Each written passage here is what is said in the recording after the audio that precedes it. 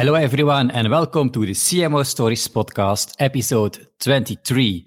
My name is Yuri Bilast. I'm your podcast host and also social media strategist. And something I forgot to say earlier when I recorded the previous podcast, also founder of the CMO 100 Club. Normally, I would tell it at the end, but now I cannot forget it anymore. So welcome, everyone. And today I'm joined by Jonathan Zacks. Do I pronounce your name correctly, Jonathan? Yes, that's correct. Almost got it. You didn't know that. And often I can repeat the same joke that I invite people with a difficult name, first name or surname. Anyway, happy that you're there. I know that you have a busy day. So guys, Jonathan is on a mission to decimate no-show appointments.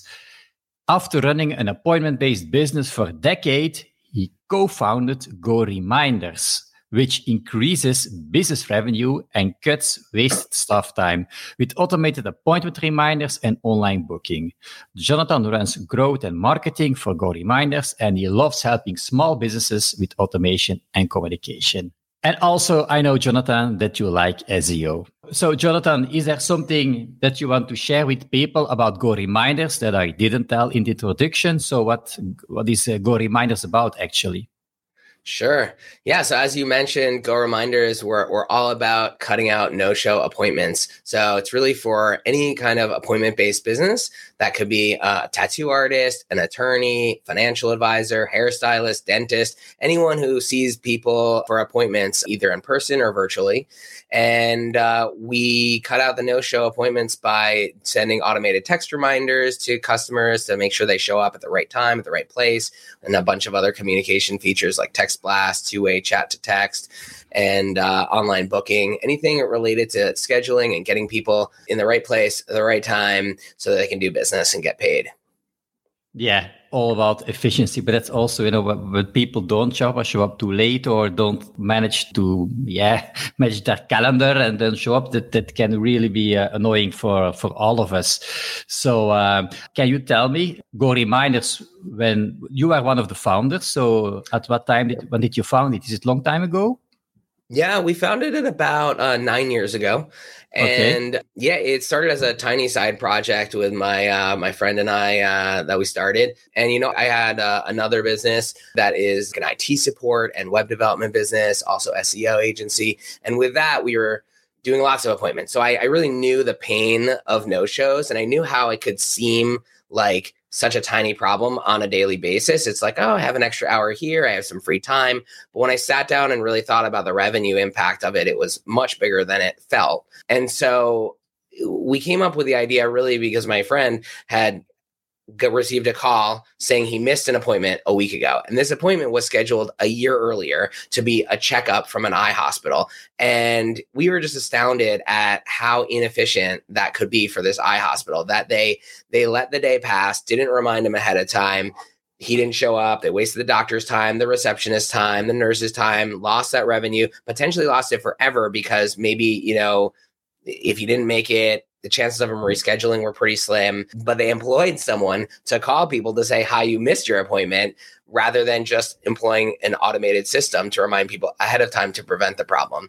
And so we really felt like there must be, this is a pretty big problem, time-wise, wasted time and revenue loss. So we started building, and that's how we created Go Reminders. With a special sector in mind, or just?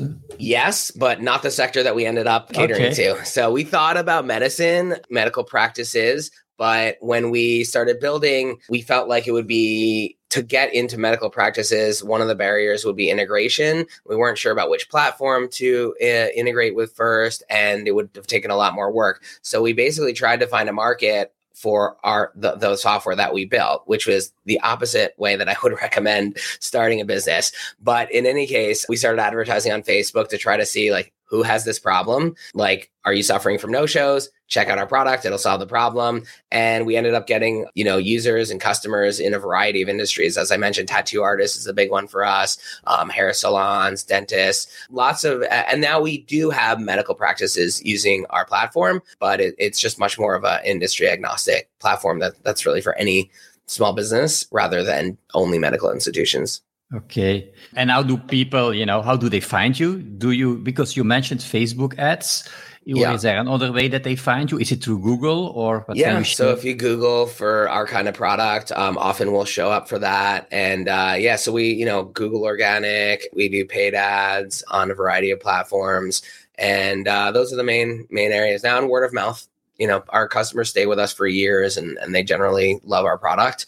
And so, they refer other people to it. That's nice. I know that you like SEO, you're good at it. Is there a tip that you can share about how people can find you in an easy way organically? Yeah, I mean, if you just Google text reminders, we usually are number 1 or 2 or 3. Yeah. But in general, is there something that you could share? What is an easy way to get more organic traffic from search engines in general? So definitely. So what I would say is the first step for any business for SEO is really just to think about, so using that example, text reminders. I never really thought of our platform as a text reminder platform, but that was one of the features that we picked to just write about our software, create a page called, text reminders and write about our software from that angle. And I was always thinking, well, we have email reminders, we have this other feature, we have this, does this make sense? And the answer is yes. So basically, if you have a software platform, think of which features you have and create pages around that feature, because each of those features might be a tool that people are looking for or a specific feature. So now a lot of people do look for text reminders. Some people look for email reminders. Some people look for appointment reminders. And so we have pages talking from all of those angles. And if you're an agency or a service business, just think about what are the services that you offer?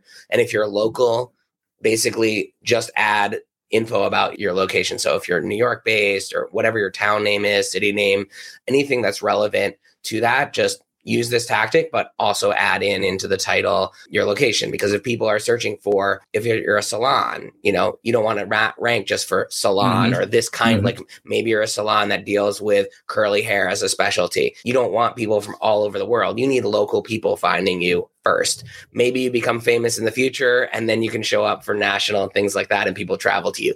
But essentially you want to show up for New York or Upper West Side or whatever your neighborhood is that you want to pull people from, Upper West Side salon, specializing in curly hair type of thing. And so and maybe you have multiple specialties. So create a page for each specialty. That's really the first step before hiring anyone to consult on SEO or an agency or freelance or anything like that. Is just, if you don't have a website, get a website and, create pages on your site that describe your business in a variety of ways. And then you see which works. Yeah, of course, measuring is everything. So I had a business analytics company in the past. Okay. So if you don't measure, you don't know anything. So because which pages, because it can be real different from industry to industry.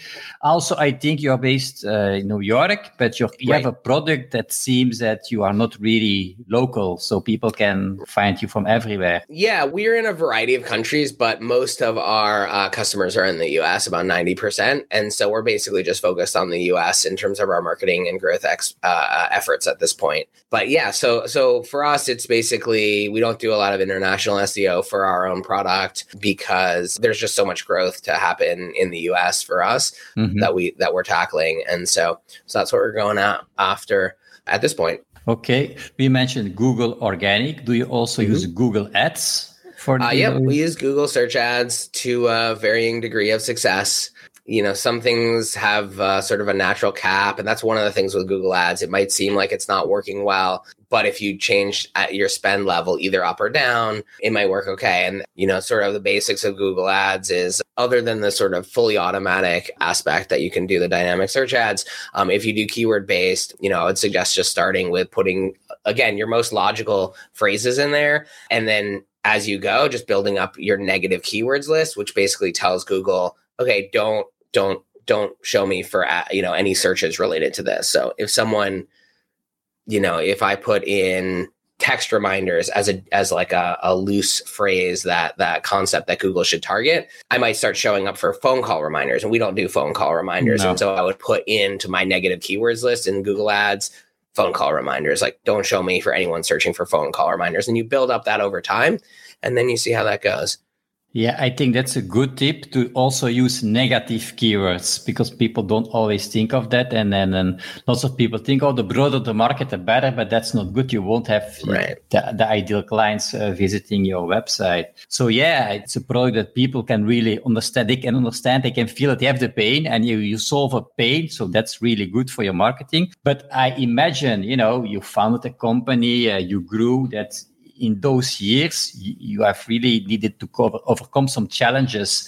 So can you name one or two of these challenges that you needed to overcome and how that you did that? I think human resources perhaps is one. I don't know. Yeah, right. So I recently had an employee who was with us for 9 years and he gave us 1 week notice. And so that was a huge challenge. And basically, what I learned from that was, first of all, how to prevent things like that in the future is just to have much more detailed, open communication with team members, because I knew that he was, looking for a job for a few years and at some point was going to leave it. And that was fine. But I didn't think to have a more detailed conversation to say, hey, you've been here so long, like, could you plan, like, give me a heads up if you get close to it so we can start hiring for someone else. And so we were just on a totally different page. He had documented, he was in great faith, like he documented his role. That was wonderful. It's all set up for a new person, but he didn't realize that I would want him to work on hiring essentially his replacement. And so that's the main thing sort of prevention wise. And then in terms of hiring a replacement, his replacements, this happened only 3 weeks ago, was maybe 2 weeks ago was his last day, and his replacement starting on Monday. And so that hiring process was just really about casting a really wide net, texting, DMing on Instagram, Facebook groups, LinkedIn, like anyone I knew who was in some related field or position, just to say, hey, here's a job posting. Can you share it? Do you know anyone? And I got, through the most random ones paid off. Yeah. Like through a startup community, got one applicant. Through Instagram DMs, I got this amazing recruiter that from someone who I don't keep in touch with a lot, and then through a Facebook group for WordPress people who manage their own WordPress sites, which has like a little bit of overlap with this job. I found a great candidate. So it was really, casting the wide net and interviewing people who are eager, skills we can teach our processes. We have a lot of documentations, but it was, there were only a few people who were like really eager about it. And none of them were an exact match for what we needed. But the fact that they were eager and willing to learn is really encouraging. Yeah, I think that's the important thing, that they want to learn. Of course, they need to have the capacity to learn, but if they're already motivated, and I can imagine that was a challenge to find someone in such short notice. So it's here, I don't know how it is in the US, but here in Belgium, you cannot live like that. There are that's what I hear in a lot of other countries. Yeah, but an employee you can do whatever. Yeah, a freelance person, of course, that's different. But if you are on the payroll, then that's because after 9 years, as you say, luckily, and I think that's also people can learn from that. He documented, so that's already good that he did that. But you can have other stories, of course, that suddenly someone leaves, and that's always think of a plan B. And in this case, you didn't have really a replacement, I guess. So you needed to find someone. Yeah. So the things that I did really well were had some open communication, and we were on the same page that listen, no problem that you're searching for something else. At some point you leave, no problem, but just on an ongoing basis, make sure you have the playbooks for your role, in place, updated, and it's no problem. I'm not going to fire you because I think that you're going to leave at some point. We'll work together as long as it makes sense. And we just have that understanding that you're going to sort of prepare the role so that someone else can take over when you do leave. And so that was great. But because you never know, I never burn bridges, but it's possible that, if this person's new job doesn't, he doesn't like it, that he's again at your doorstep. With how many people do you work, Jonathan, in your team? We have it's sort of a team of 10. We have 4 full-time people and about 6 regular freelancers. Yeah, so this means someone leaving has directly a big impact. Yeah, I remember that because I had with my former company at 13 people. And then, if 1 or 2 people leave, then directly you need to take action. I've been in your place that someone, left. and I won a big contract and I needed to have, someone replacing this person directly. And then of course you need to pivot at short time and find people. But yeah, sometimes it's for the good, but at that moment, it's a bit stressy at that moment. Yeah, it's stressful regardless. And so it's just, what can we do to mitigate the stress and keep things as smooth as possible? And then, otherwise, what I did in the moment was basically just put everything else on pause so I could do a hiring search. And part of an entrepreneur, we know it's ups and downs. So what was one of the ups that you would like to share? Another aspect that's also related to hiring that I think has been really beneficial to us over time is just the general way that I hire is hiring before I really need someone. And so I've had a lot of success with that, hiring an executive assistant before I felt like, I don't have enough. I've always felt like I don't have enough things for this person to do. Well, it turns out that that's okay. I don't think I've ever met anyone who has said that they hired an executive assistant too early. So that's worked out really well. And then I've done that hiring process for other people, whether it's freelancers, freelance developers, designers, anyone who, I'm like, I think I need this, let's try it. And that's worked into, multi-year working relationships with people who have been just a really integral part of our business. It started out super small. And then even for full-time people, I have one of our full-time team members who she did some freelance to start, but I knew I was looking for a full-time role. She was looking for a new full-time role. We started freelance, but I hired her full-time before I definitely had enough work for her full-time. And she's grown into that role perfectly. Mm-hmm. And she has way too much stuff to do now. And now, again, we're looking for someone new, not necessarily at the point that she's so frazzled, but before that point. We always have more stuff we want to do, but we never let it get to the point where the actual day-to-day work is just too cumbersome. The day-to-day work that she has to do is still a reasonable load. And we're still hiring someone new to basically do customer support and take that load off her so she can focus more on marketing and growth. And so that's turned out to be really successful for me in multiple businesses, is just hiring people where I have an inkling of all right, I think I need this. I'm not 100% sure. We'll see how it goes. And most of the time it works out really well. And I think a lot of it has to do with just you have the bandwidth and energy and availability to onboard someone and communicate about the role and really for them to grow the role. Whereas if you're just, going super fast and so overwhelmed that you can't spend that time to figure it out, a lot of that can just blow up and you have to slow down to onboard people. And so that's been something that's been really great. Yeah, but I can relate with that. So I also was in a position, you want to grow and you need to have the people to be able to grow before you really need them. And that's a kind of a risk because at the time that you are in the hiring process, you need to. So it's all the time balancing between what you need and the resources that you have. But maybe also a question because 10 people, okay, how do you organize your work? Is there a kind of a tool, a system that you are using to be able? Is there what system?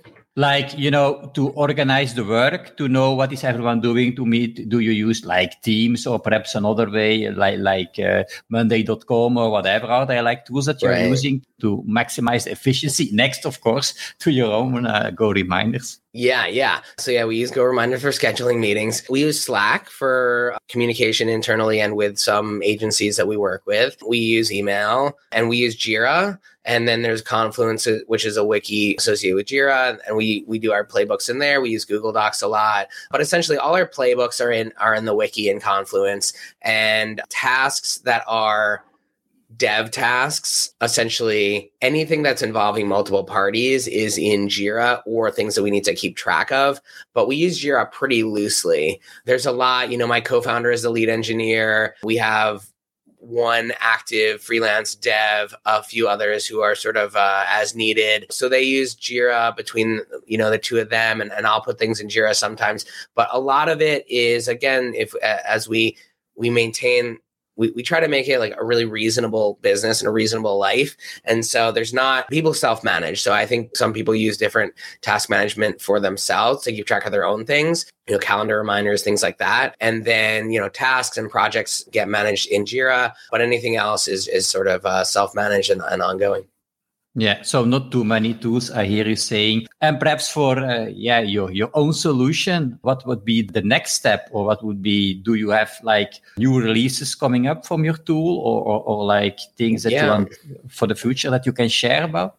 Sure. Nothing officially announced, but, on the forefront, is potentially payment processing. So because we've gotten a bunch of requests from our users to be able to charge their customers and clients through the same scheduling platform, and also some follow-up messages to either wish their, like, send a text when it's a customer's birthday, just to keep in touch, like, hey, thinking of you, happy birthday, or asking for a Google review, things like that. Like those are the big ones that I can think of that we have probably in the next quarter or so, at least the follow-up messages. Payment processing, still throwing that around, and we'll see how we implement that. Yeah, that's what's on the burner. Yeah, there are plans to, because that's also exciting, to see what you have and then see what is the next step. And definitely, we're constantly working on our functionality and features, and just, our goal is to make it the easiest to use platform out there for scheduling. And so, anytime we add new features, it's a constant battle to make sure that we keep it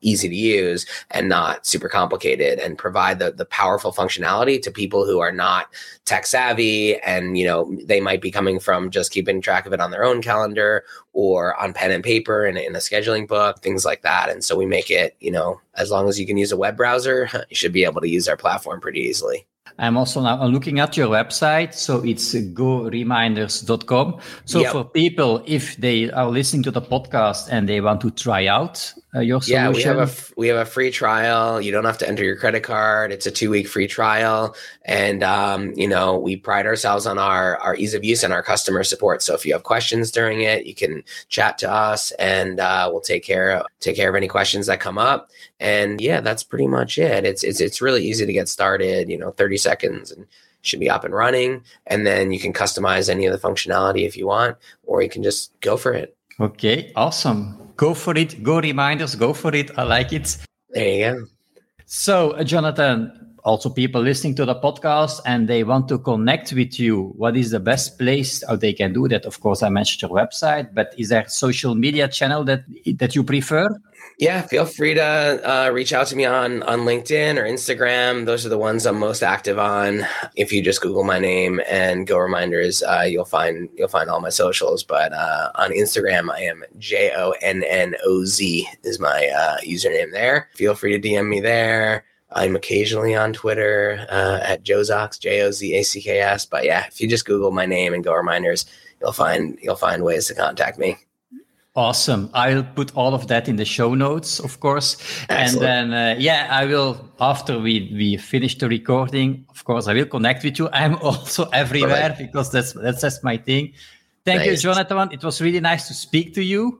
Yeah, it was great to speak with you too. Thank you so much for having me, Jordi. Really awesome. I like this podcast. I meet so many interesting people from all over the world. So awesome to have spoken to you. So guys, if you yourself are listening to this and you like to be a guest on my podcast, like Jonathan did, and you have your story to tell, just send me a DM. You find me everywhere on social media. Yuri Bilast, also difficult name, but you will find it, of course, in the description of the podcast.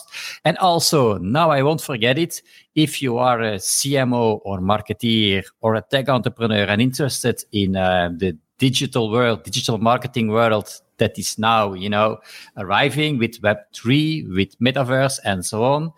Be sure to check out the link in the show notes for my CMO 100 Club. It's free. It's a possibility to network with peers and to ask your questions and have some nice discussions. Thank you, everyone, and I see you in the next podcast episode.